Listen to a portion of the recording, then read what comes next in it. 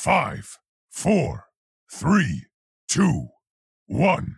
Hello, how are ya? Welcome to episode 28 of One Man Watchpoint, an Overwatch podcast. This is, of course, a podcast where we talk about everything going on in the wonderful world of Overwatch.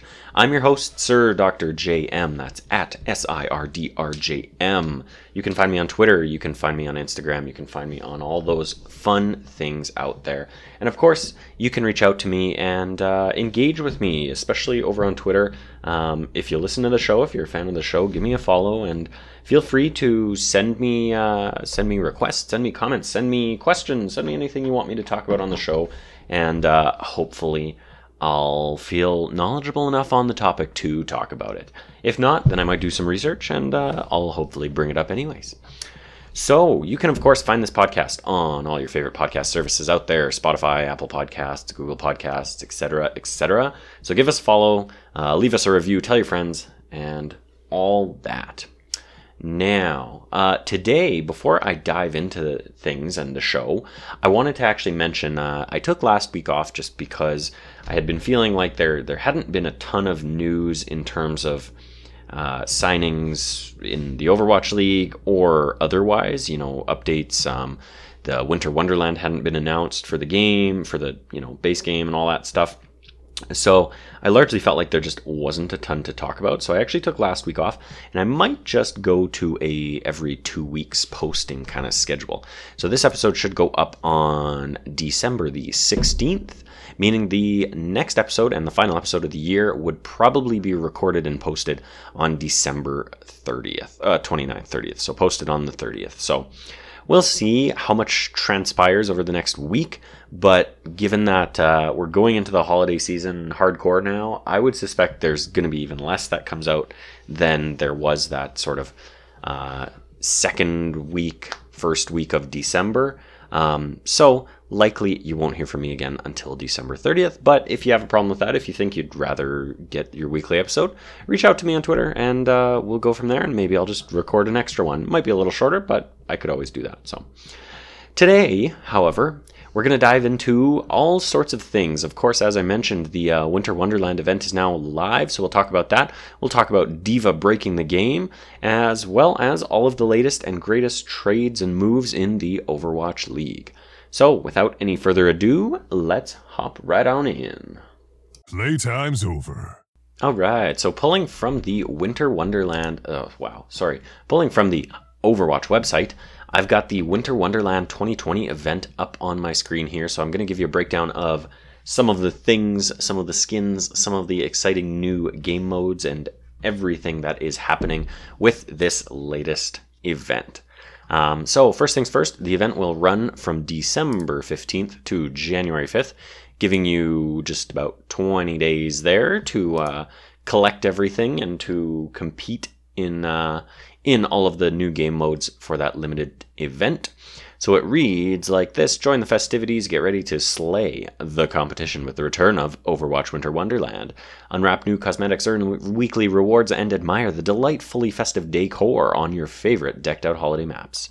It's got a little bit more there, but that's all I'm going to read there. So first things first, they've got a new arcade mode to give a try to.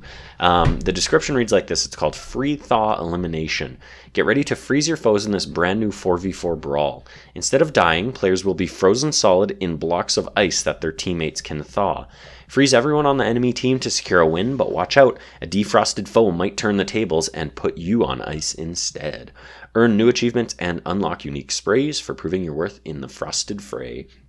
So if you watch the little intro, announcement video they have for the Winter Wonderland 2020, you'll see a little snippet of this new game mode where players or characters kind of get a freeze block just like Mei has as her regular ability, and it just kind of is all red highlighted and freezes them in place there. So it looks interesting for sure. I personally have never been too big on some of the winter game modes that they release. I like the snowball one, the Maze Snowball Challenge or whatever, where you just suck up the snowballs and shoot them at each other. But the Yeti hunt and that kind of thing, I've never been too crazy about. A Yeti hunt, in my mind, always seems like it should be more fun than it is, and then you end up playing it and it just kind of sucks, and I'm not a fan. So anyways, I digress. Moving on from there, Mei's Snowball Offensive is also coming back. Team up to ice over your enemies. In this 6v6 brawl, everyone plays as Mei, and her Endothermic Blaster has been modified to fire a single super-powered snowball. Takedown an enemy only requires one hit, but a miss can be costly. They've also got Snowball Deathmatch, which is 8-person free-for-all brawl with 3 lethal snowballs in Mei's Blaster, giving them multiple chances to ice the competition before having to reload. So that one just kind of a modified version of Mei's Snowball Offensive. And then, of course, they are bringing back the Yeti Hunter, which features 6 players brawling against... 6-player brawl sets 5 Meis against 1 Yeti who uses Winston's abilities. The Yeti must survive long enough to eliminate enemy Meis before they take him down. So, as I mentioned there, I'm not a big fan of the Yeti Hunter mode. However, the Snowball Deathmatch and Mei's Snowball Offensive, I actually don't mind the two of those. They can be quite fun. So, now moving on from there, we do of course have the return of the weekly challenges, as we've seen is becoming tradition with these larger in-game events. So the first week, that would be December 15th to the 22nd, we have Play to Earn, and it looks like this. Win 3 games, you get an Elf Junkrat player icon. Win 6 games, you get Elf Junkrat spray. And win 9 games, you get Elf Junkrat epic skin. So this is an okay skin, I'd say. It's not too bad. I like what they've done with Junkrat's gun and his rip tire on his back there. Looks kind of holiday wooden themed kind of thing. Christmas lights on the rip tire, so that's kind of cool. Other than that, I mean, Junkrat is just mostly just green and wearing a green Santa hat, which is kind of cool. But honestly, it kind of just looks like a sickly Junkrat, if you ask me. Now, week 2 looks like this, December 22nd to the 29th. Win 3 games, Gingerbread Anna player icon. Win 6 games, Gingerbread Anna spray. And win 9 games, Gingerbread Anna epic skin. So this one, honestly, this is probably my least favorite of the 3. And I'm not too impressed with this one. Kind of just looks like Anna wearing a Gingerbread Man apron. Although, I mean, she's got a sort of red jacket. She's got kind of a red and pink burgundy theme going on here, and it looks just like a lot of browns and reds, and she's got a nice little gingerbread man on the front of her apron there. So not too thrilled with that one, but hey, if Anna's your thing, then go for it. The final one, however, is probably the best weekly reward they've got there. So win 3 games, Frosty Roadhog player icon. I didn't mention on Anna. Win 3 games, Gingerbread Anna player icon. Win 6 games, Gingerbread Anna spray. Win 9, Gingerbread Anna epic skin. Now then, final week, December 29th through January 5th. Win 3 games, Frosty Roadhog player icon. Win 6 games, Frosty Roadhog spray. And win 9 games, Frosty Roadhog epic skin. So this one actually is definitely the best of the weekly rewards, and it is pretty awesome if you ask me. Looking at it, it is Roadhog if he were some weird Jack Frost snowman demon monster. His face is quite literally a snowman's head with, it almost looks closer to a jack-o'-lantern head, but it's definitely a snowman head with a big old carrot nose and some sharp teeth and some angry looking eyes with a nice little top hat. So I'm definitely into this one. I love the look of it. He's got his belt says Snow Rage on it. Snow Ratage, I guess.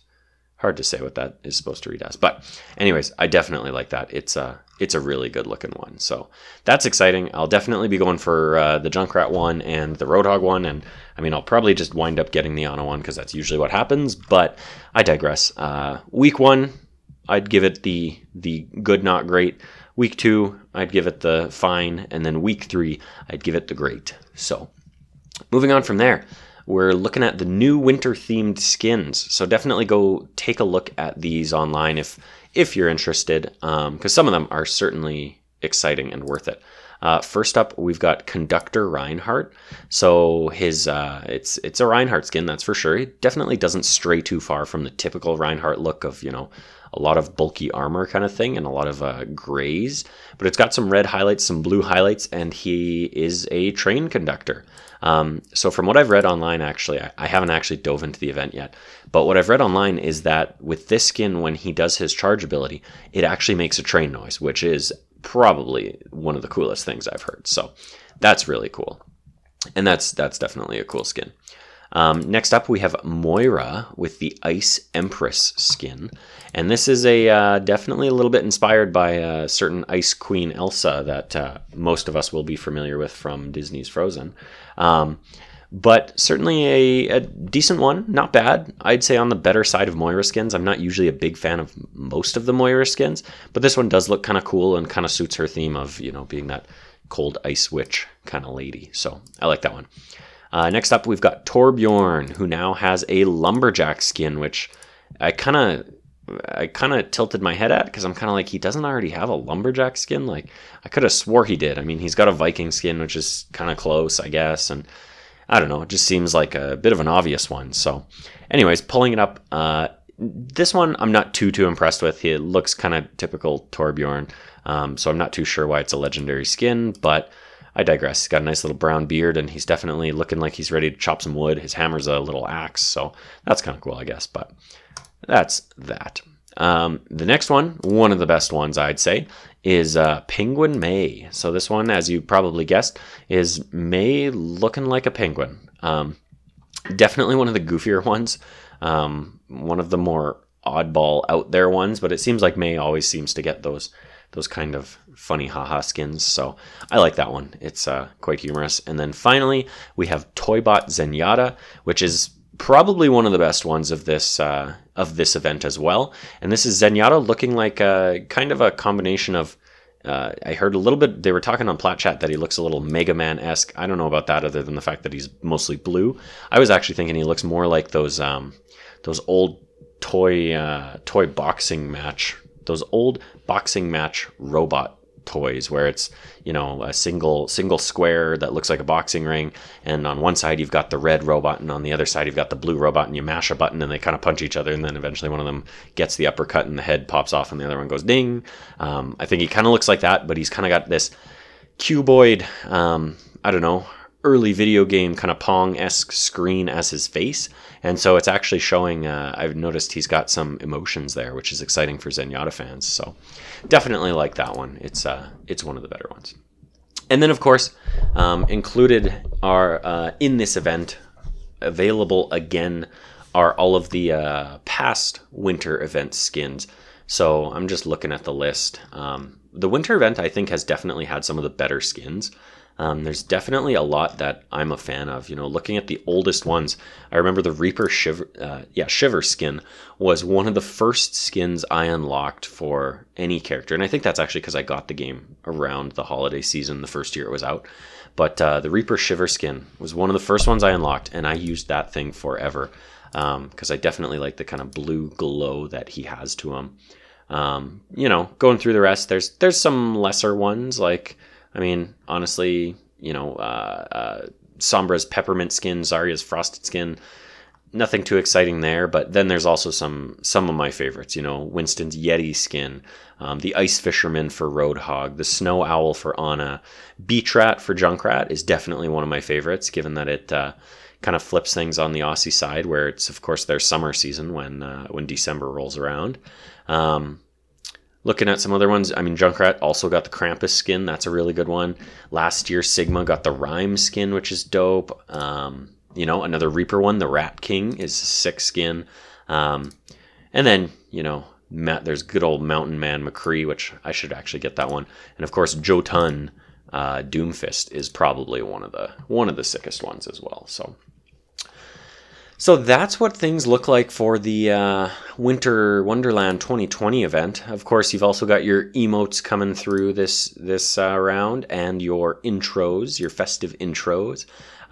Looks like there's 3 new emotes. I'm just gonna play one here. Hopefully they don't have sound, but yep. We got a Mercy one. We got a Doomfist one with some mistletoe, and we've got a Junkrat one. So those were all actually teased in the video as well. So anyways, get out there, get your wins in while you still can, and get working towards that Junkrat skin for the first week. So that is that.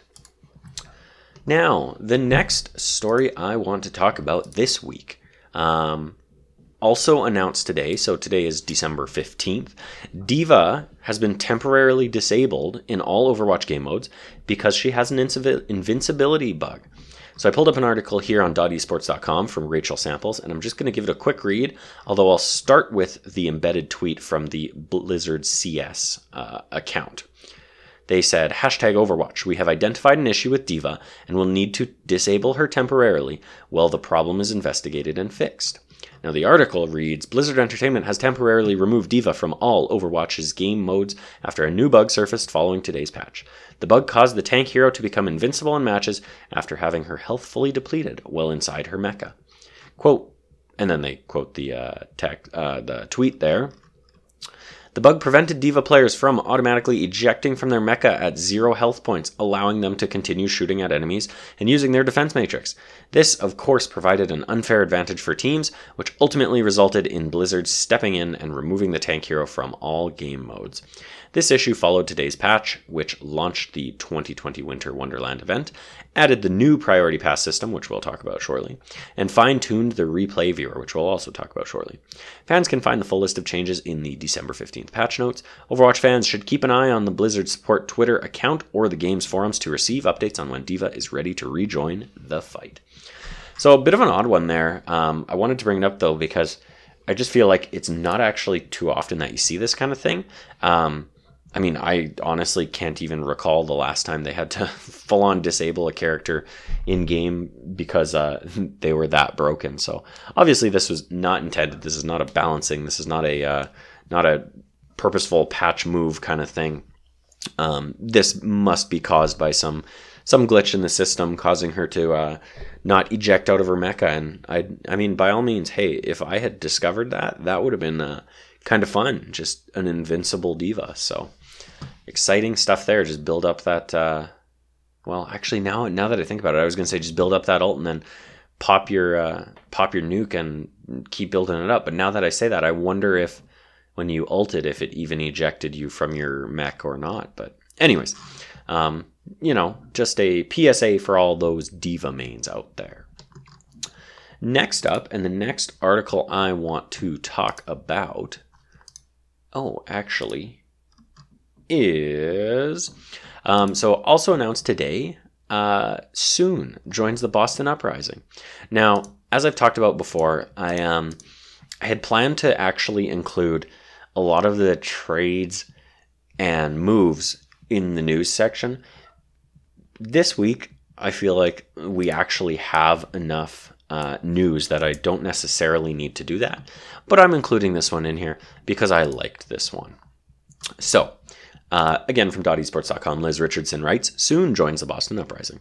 The Boston Uprising teased on social media that it had an announcement coming soon, but this wasn't what most fans were expecting. Former Paris Eternal DPS Terrence Soon Tarlier is joining the Uprising for the 2021 Overwatch League season, the team announced today. Soon is a veteran of the competitive Overwatch scene, having participated in tournaments as early as 2016 as a part of Misfits and Rogue. When the Overwatch League began in late 2017, he was recruited to the Los Angeles Valiant. After a year on the Valiant, the French native joined his home team, the Paris Eternal, and played with them for 2 years. The Eternal completely restructured its team during the 2020 offseason and dropped all of its previous players. The Boston Uprising has been busy restructuring its team after a disappointing 2020 season. While Boston has re-signed a few of its core players, and then I'm going to skip over some of this that I'll talk about later, former Shanghai Dragons, blah, blah, blah, have also joined the roster. So I'm skipping over some of that because I'll talk about it in a minute. Many of the Uprising's upgrades have been orchestrated by head coach Kim Loris-Young-hoon, a former coach for Overwatch contenders teams like WGS Phoenix and Eternal Academy. With these changes, the Boston Uprising is likely to rise above its last place finish in the 2020 season. So I wanted to bring this one up because I don't think this was necessarily a move that most people would have predicted. And to that same effect, reading into this, I suspect that Soon, so I don't think Boston would have been any player's first choice. I don't think that's a secret. Generally speaking, players don't want to go to a bottom team, let alone the last place team and a very poorly performing team from the past season. That said, knowing the situation in Paris and knowing that they literally nuked their whole team, and there was a lot of talk about the fact that the Paris team doesn't have a ton of outside sponsorship, and they were really struggling, and there was basically one person running their social media, running their trials, trying to build a roster and everything like that, and I'll talk about that in a little bit here too. Because of all that, I suspect that Soon probably would not have found another team this season. I just don't think that many players were looking for someone with that high of a veteran presence. Not that the veteran presence is the problem; it's more the pool of players that's available this season. I think a lot of teams likely, and I mean, as we've seen, we're going to the contenders pool to bring in new blood as opposed to signing a veteran like Soon. Now, do I think that's a bad thing? Or do I think either way is a bad thing? Certainly not. I think Soon definitely proved he was one of those Paris players this past season who really proved that he could still compete with the best of them. Paris had a really great season, and it really was a shame to see what happened and see their roster just completely nuked pretty early on into the offseason, if I recall correctly. So anyways, good for Soon, good for the Boston Uprising for bringing him in. Hopefully he'll have a really great season, and hey, hopefully he can stick around in the league as long as he'd like to. So moving on from there, let's get back to some news that isn't player moves. That I think should be the last of the player moves that I'm actually going to talk about in the news section here, and then we'll talk about a whole bunch in the Owl Tracker. So, again, posted today on .esports.com, December 15th here. We have an article from Liz Richardson where she breaks down some of the latest changes or updates to the game in this latest patch. So I'm going to read a little bit of her article just because she gives a good breakdown of things. Priority Passes upgraded replayer viewer now live in Overwatch. Before the holidays get into full swing, the Overwatch developers have a few gifts to give out to the community. The game's December 15th live patch mostly focuses on the 2021 Winter Wonderland event, but substantial improvements to the replay viewer will help content creators and spectators produce better games. In addition, the Priority Pass system is now live, rewarding players for filling in necessary roles to improve the queue system. Priority Passes. Teased in last month's developer update, the Priority Pass system has now hit the live Overwatch servers.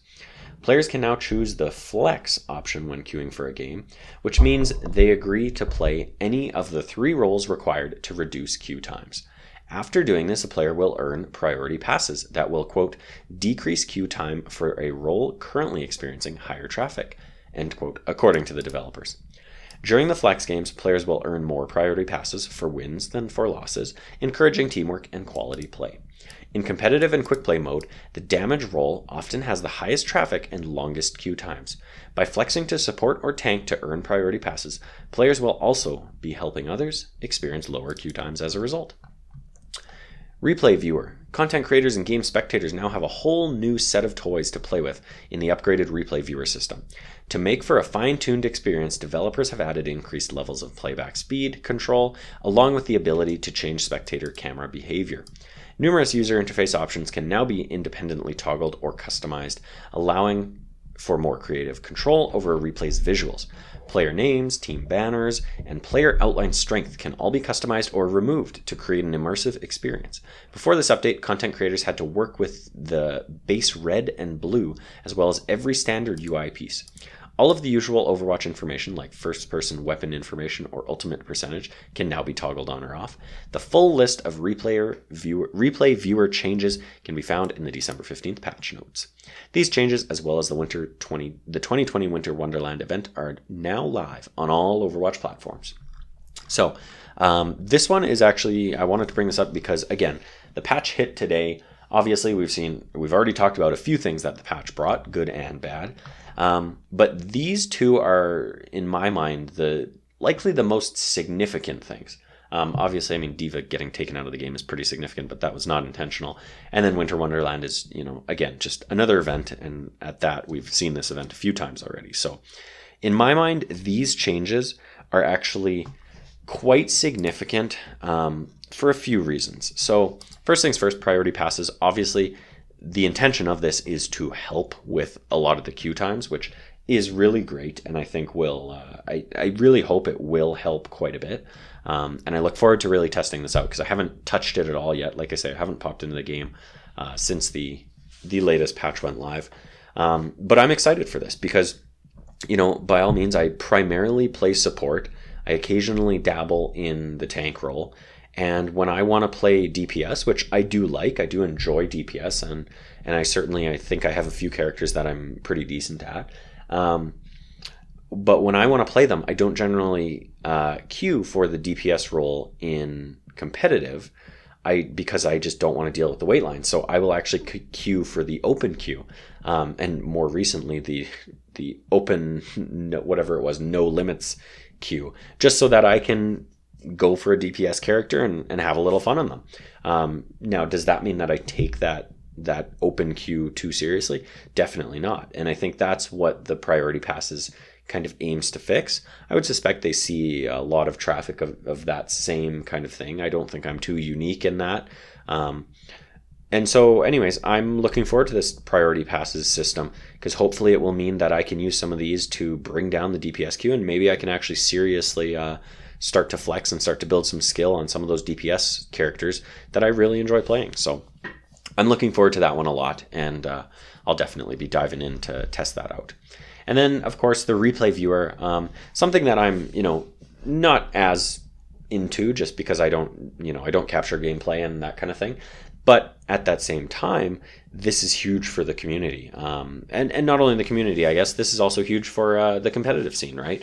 Because this will only make content that is being produced in both of those veins stronger, giving content creators more freedom to do what they want, to really make the product that they want, and at the same time, on the competitive side, to give the audience, well, not even just the competitive side, both sides, but giving the audience more of what they want, more of what their vision is when it comes to their content.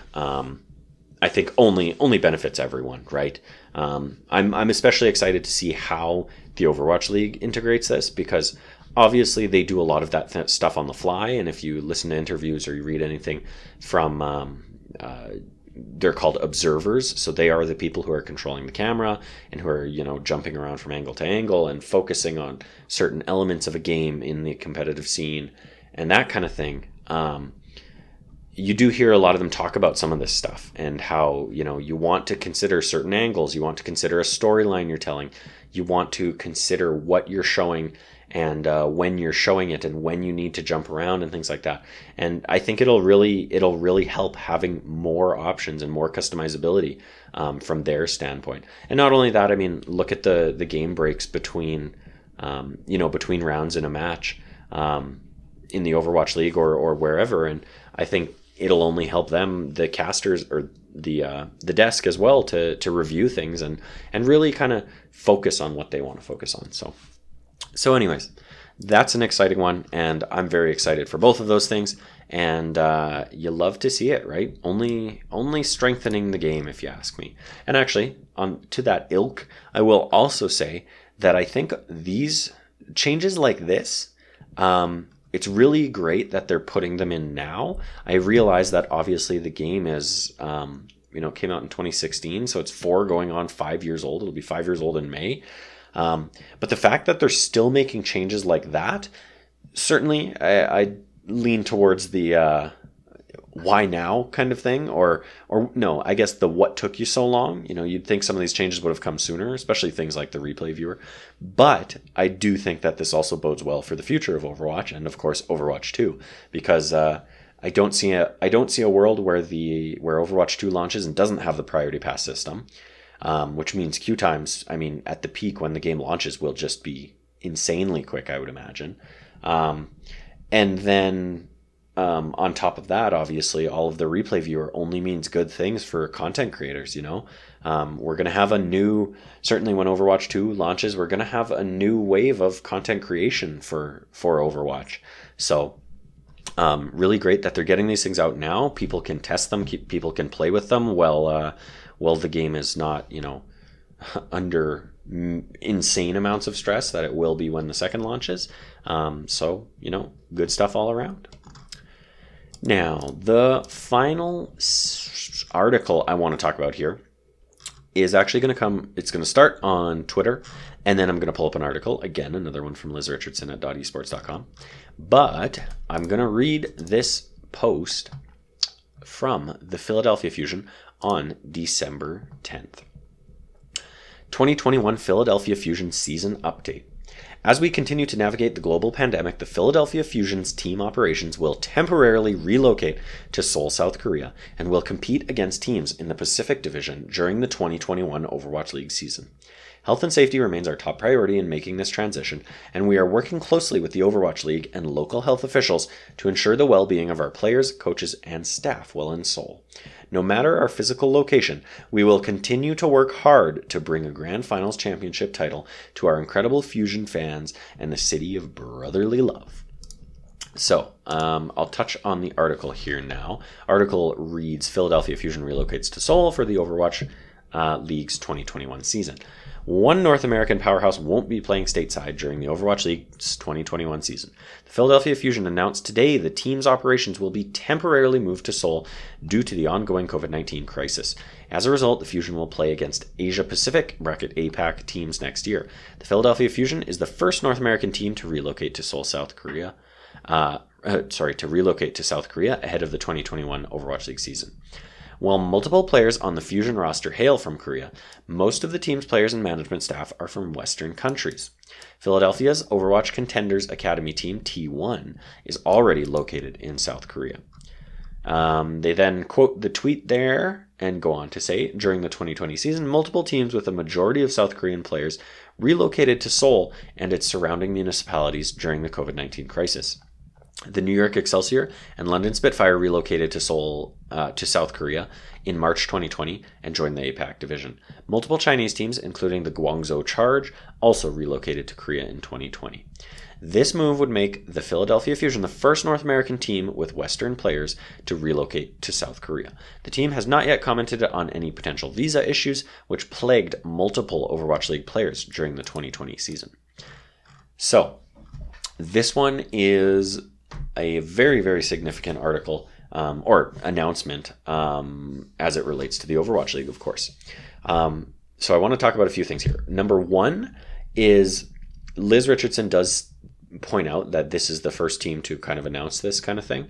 And on that vein, I wanted to say I was very surprised when I saw this, obviously. I don't think many people knew about this happening.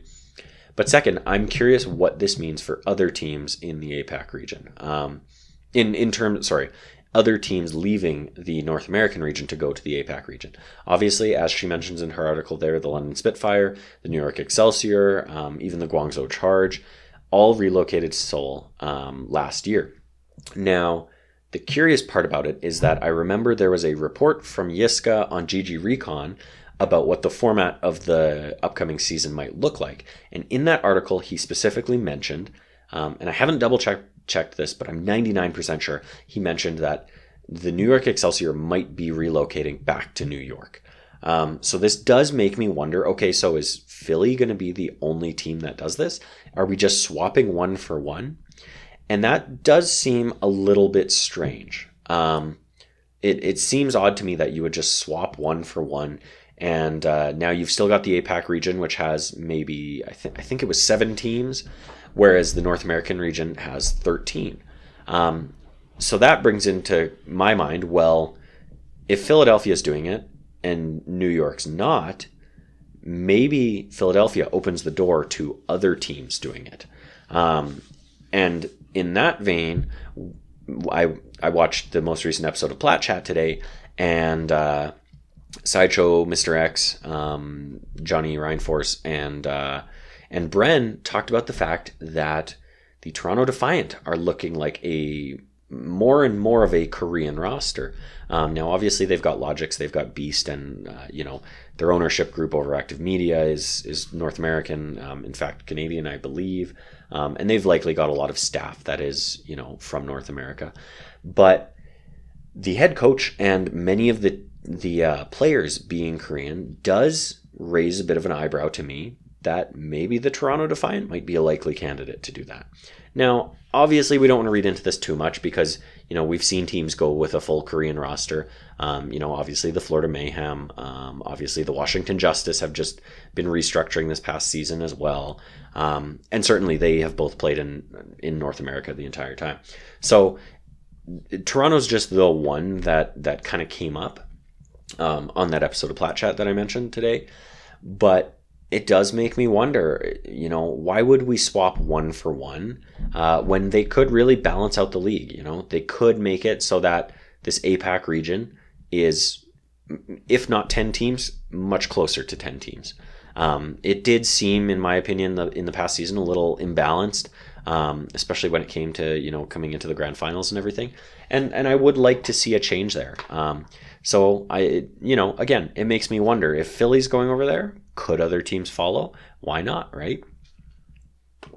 Now, moving on from that, there's also a few other things that I think are important to talk about here. These, again, pretty much speculation, but I think these aren't hard things to figure out. So I think it is also a very bold move seeing Philadelphia do this, because traditionally we haven't seen teams do this kind of thing.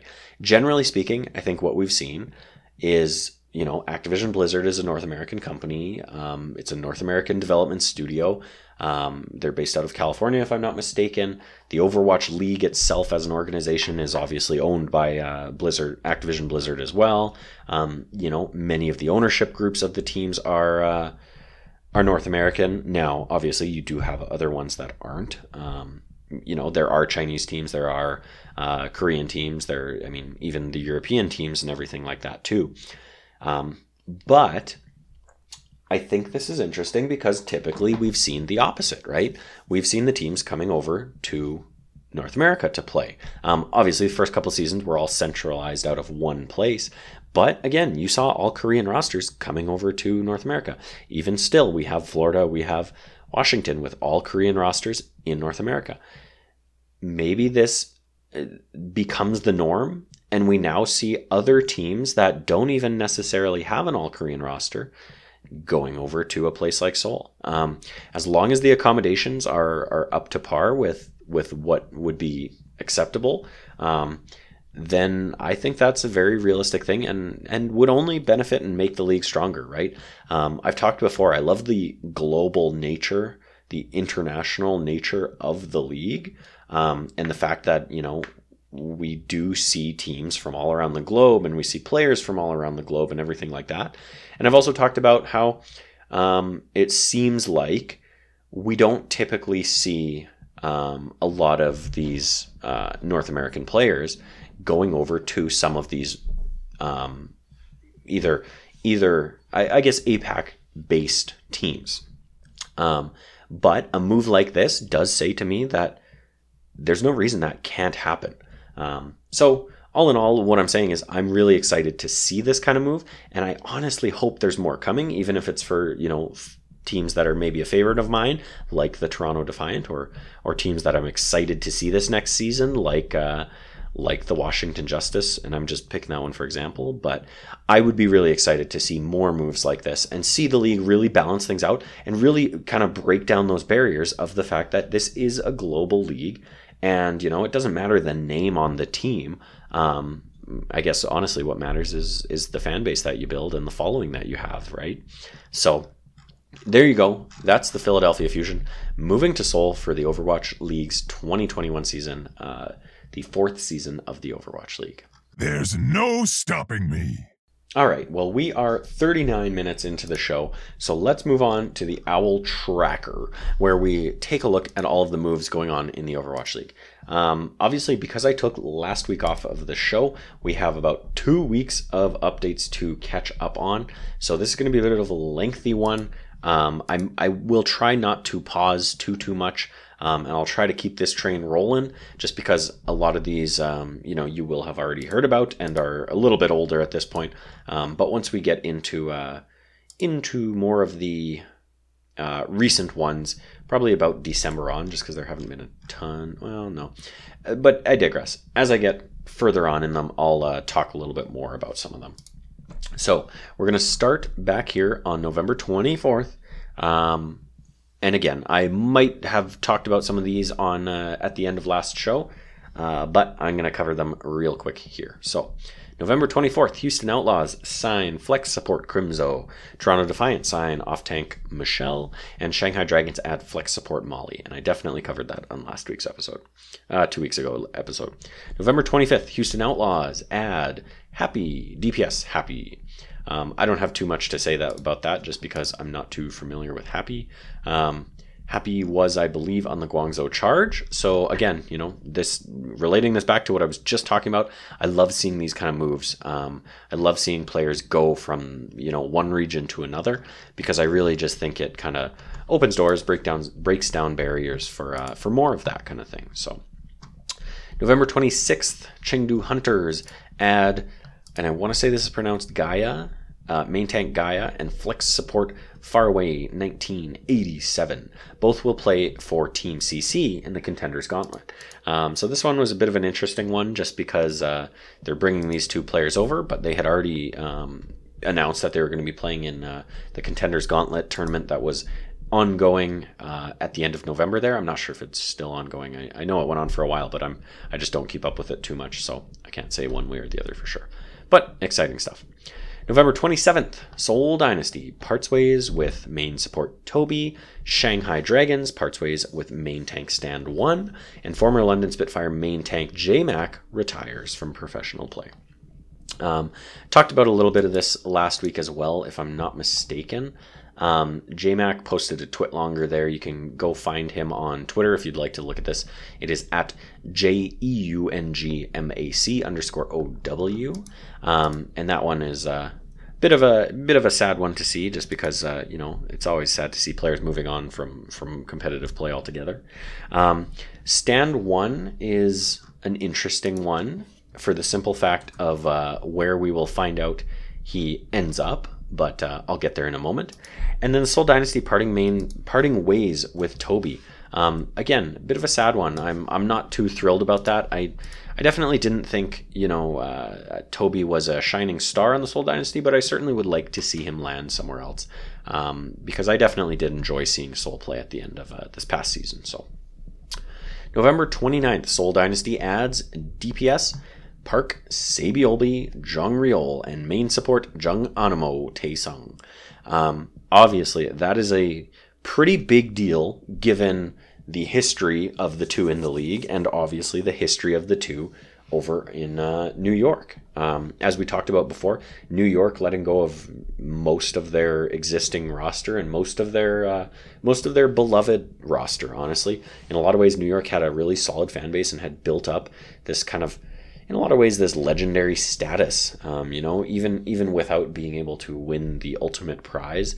New York had a lot of dedicated fans, still does, obviously, and had built a lot of their players to be these personalities and these kind of poster people for the organization. So exciting to see after they were released from New York, exciting to see them both landing in Seoul, and will be really interesting to see what Seoul is able to get out of them, because certainly they both were a part of defining that style, that very kind of passive, more defensive, more slow style that the New York Excelsior were known for.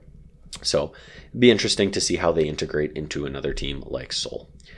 Also on November 29th, Guangzhou Charge adds former players Neko and Damon as assistant coaches. So exciting one there. I've talked before. I always like to see players being integrated into organizations in non-player capacities because I always think that that's good for organizations and that's good for the league overall, a good look. Moving on from there, November 30th, the San Francisco Shock signed DPS Nero. I want to say I talked about this one last week. Looking at the timeline, this would have occurred just before I recorded my episode. So I definitely talked about this one. An exciting one to see, and if I'm not mistaken, not the only announcement we'll see or we'll read about from the San Francisco Shock here. December 1st. Oh yeah, I definitely talked about that one as well. I might be covering some of this stuff again, but I'm going to talk about it anyways. Vancouver Titans add DPS Linkser, off-tank FRD, and main support Fire. Also on December 1st, San Francisco Shock signed DPS Glister, Boston Uprising signed main tank Stand 1, and Shanghai Dragons re-signed DPS DM. So lots going on there on December 1st. I had already talked about the Vancouver Titans stuff, but I'll touch on it here again.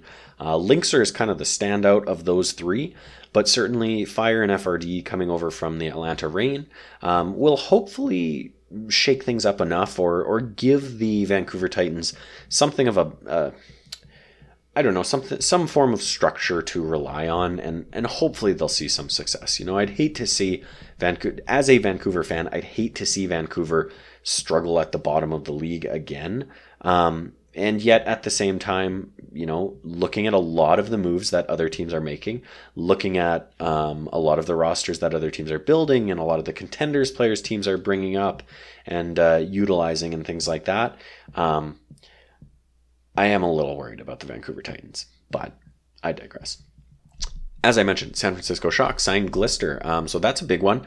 San Francisco definitely seeming like you cannot stop their DPS machine that they're building, and certainly, Coach Krusty on the San Francisco Shock has proven that he can take players that maybe are a little rough around the edges, or players that are kind of have that skill but don't necessarily have that team foundation behind them.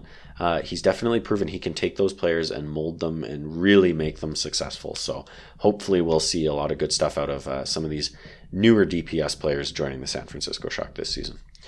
Moving on from there, I mentioned Boston signing Stand 1. And again, as I said, that's an exciting one because we just heard about him being released from the Shanghai Dragons a little while before that. So good for him. And then Shanghai re-signing DM.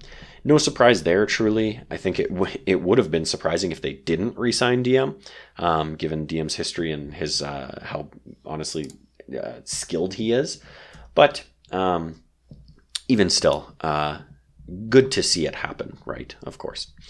Moving on from there, December 4th, Houston Outlaws add main tank Jangu and off-tank Piggy.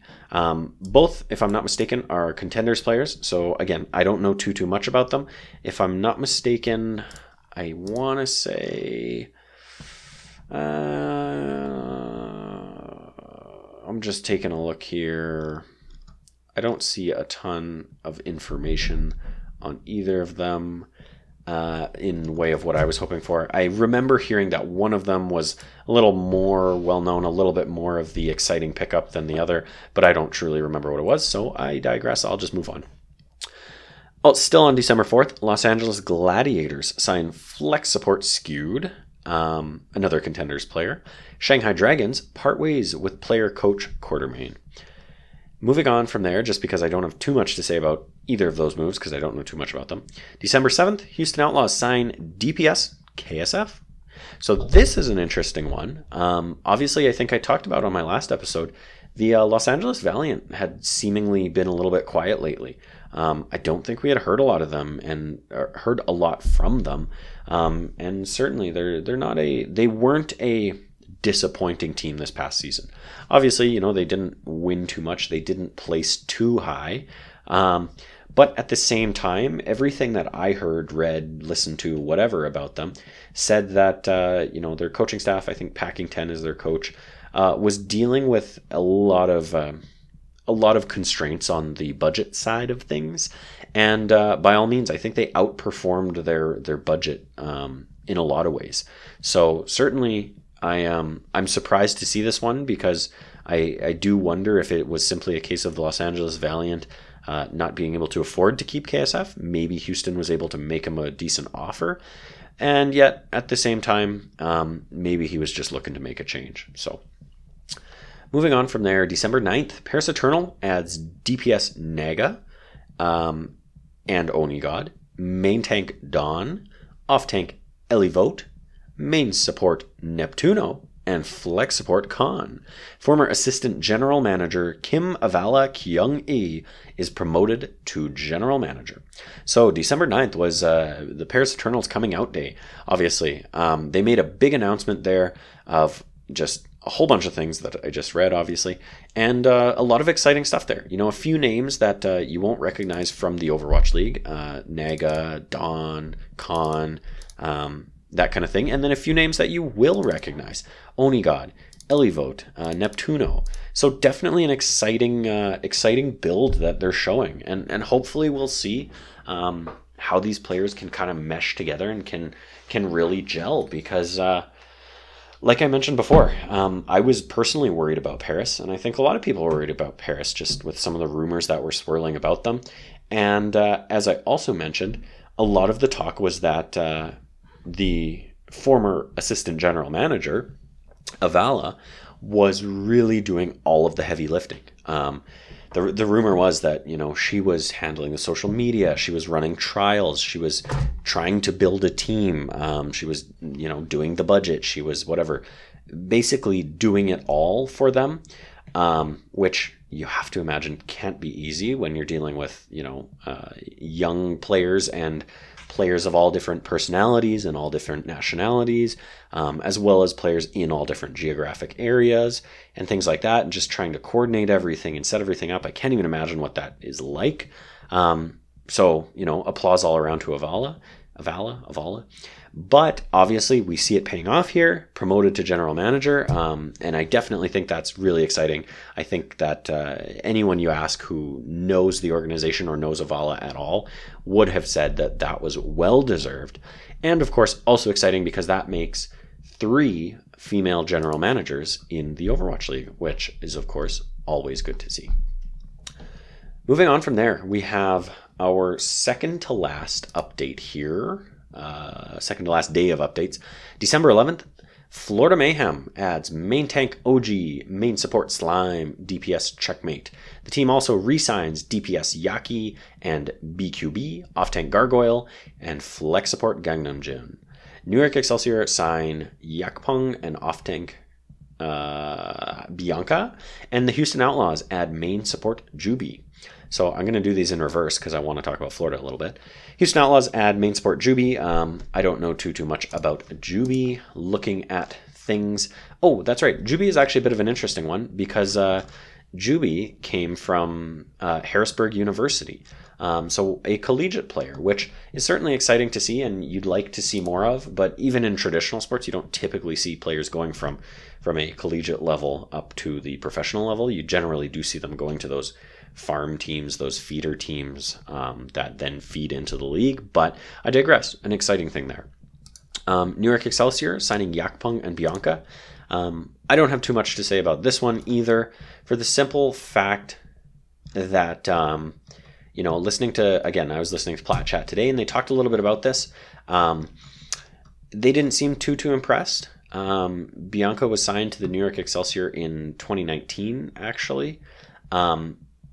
And so, by all means, moving on up kind of thing, getting that re-sign. But I don't know that anyone was too impressed with Bianca. And then I heard similar kind of things about Yakpung. Just, people weren't too impressed with Yakpung. If I understand correctly, I think he actually played in the league, maybe went back down to contenders and is now coming back up. But obviously, someone saw what they wanted to, and he's now signed with the New York Excelsior. So exciting stuff. Now, I wanted to touch on the Florida announcement. So Florida has been teasing any fans and anyone who watches their social media for a while now, and teasing us in the best way possible, where they've been very much just, giving us little bites of, oh, we're going to have roster announcements. Oh, when's a roster announcement going to come? Oh, it's going to come soon. So it's definitely been fun to watch. And then finally they dropped their announcement in a sick video that I would love to see other teams do that kind of thing. Because it was definitely, it was the right way to make an announcement like this. So main tank OG coming over from the Los Angeles Gladiators, main support Slime coming over from the Seoul Dynasty, and DPS Checkmate coming up from Contenders, actually. So really awesome to see all of these moves, honestly. I don't know much about Checkmate, so I won't talk too much on that one. But Slime, obviously, we're all familiar with, and I'm so happy to see Slime going to a team that I like. obviously, being a former Vancouver Titan fan, I wanted to see all of the Vancouver Titans of yore land on their feet. I was really excited when we saw Slime go to the Seoul Dynasty because I think a lot of people had high expectations for Seoul. And obviously they came, just shy of meeting them. But regardless, after he was released from the Seoul Dynasty, I really wanted to see him land somewhere else, and I couldn't have asked for a better place than Florida, for the simple fact that I really enjoyed Florida last season, and I like to call myself a Florida Mayhem fan now. So I'm excited to see that one. Obviously, we have Twilight on the San Francisco Shock, and, that one broke my heart a little bit just because I have done my best to avoid becoming a fan of the San Francisco Shock, being that I was a fan of the Vancouver Titans. But, Twilight also kind of allowed me to step into the San Francisco Shock zone, and I certainly am a fan of them now, and I'm glad that, Twilight was on the team when they won the most recent grand finals. So there you go. And then, of course, I'm not talking about Vancouver here. I'll focus on Florida. So anyways, and then OG in the main tank role coming to Florida. I think this is a really good pickup, and honestly, a really good move for OG. I think for whatever reason, he didn't gel with the Los Angeles Gladiators, which, looking at the Los Angeles Gladiators last season on paper, I wouldn't have necessarily thought that was going to be the case. I thought they had a pretty good roster. I was looking forward to seeing them. I like Space and I like OG, and for whatever reason, I think they just couldn't make their tank line work in large part, and I think that's why they saw some of their struggles. So hopefully, OG coming in the main tank role on Florida and partnering up with Gargoyle on the off tank there. Sorry, I almost called it flex tank. Hopefully they'll be able to see some success with that tank line. And even if they are maybe a little more reliant on their DPS line, with which we know can be very successful and very impressive with Yaki and BQB. I think most people were really impressed with their DPS line in a double hit scan meta last season. So I'm excited to see that. And then bringing in Checkmate, hopefully he fills any gaps that they might have on the DPS line up there, and we'll see some good stuff. I didn't mention re-signing Gangnam Jin, but again, I talked about Slime, so partnering those two up should be exciting. So. Now, our final announcement here isn't on the trade tracker that I usually look at there, but I'm going to pull it up from a site called dailyesports.gg, and this was posted by Michael Czar. And it reads like this: Flex DPS Naste signs to the Toronto Defiant. So he's got an article here. Go check it out because I don't feel like reading it right now. But he's got the tweet embedded there from the Toronto Defiant Twitter account. Says, "We're excited to welcome Naste from T1 to the Toronto Defiant family, pending league approval." So this one is exciting because from everything I've read, and I have read a little bit about Naste, I've heard that he's cracked. I've heard that he's a very good flex DPS player. He's been playing with T1 and the Fusion University. So Fusion's academy team. So exciting to see Toronto bringing in yet again some newer talent. And like I say, the expectations with Toronto just keep on getting higher. I'm very, very excited to see what they can pull off this next season. And with that brings us to the end of our show.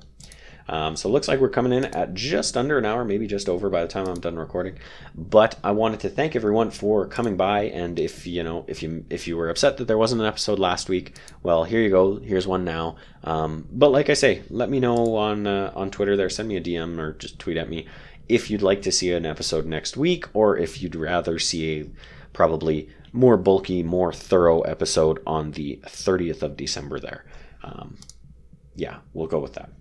So, once again, thank you for tuning in to episode 28 of One Man Watchpoint, an Overwatch podcast. I'm, of course, your host at Sir Dr. JM. That's at Sir DRJM.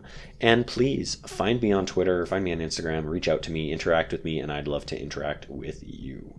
Tune in next week where we'll talk about hopefully some more trades, or even tune in the week after where we'll talk about some more trades, and hopefully some more news and anything else that's going on in the wonderful world of Overwatch. But that's it for now. Thank you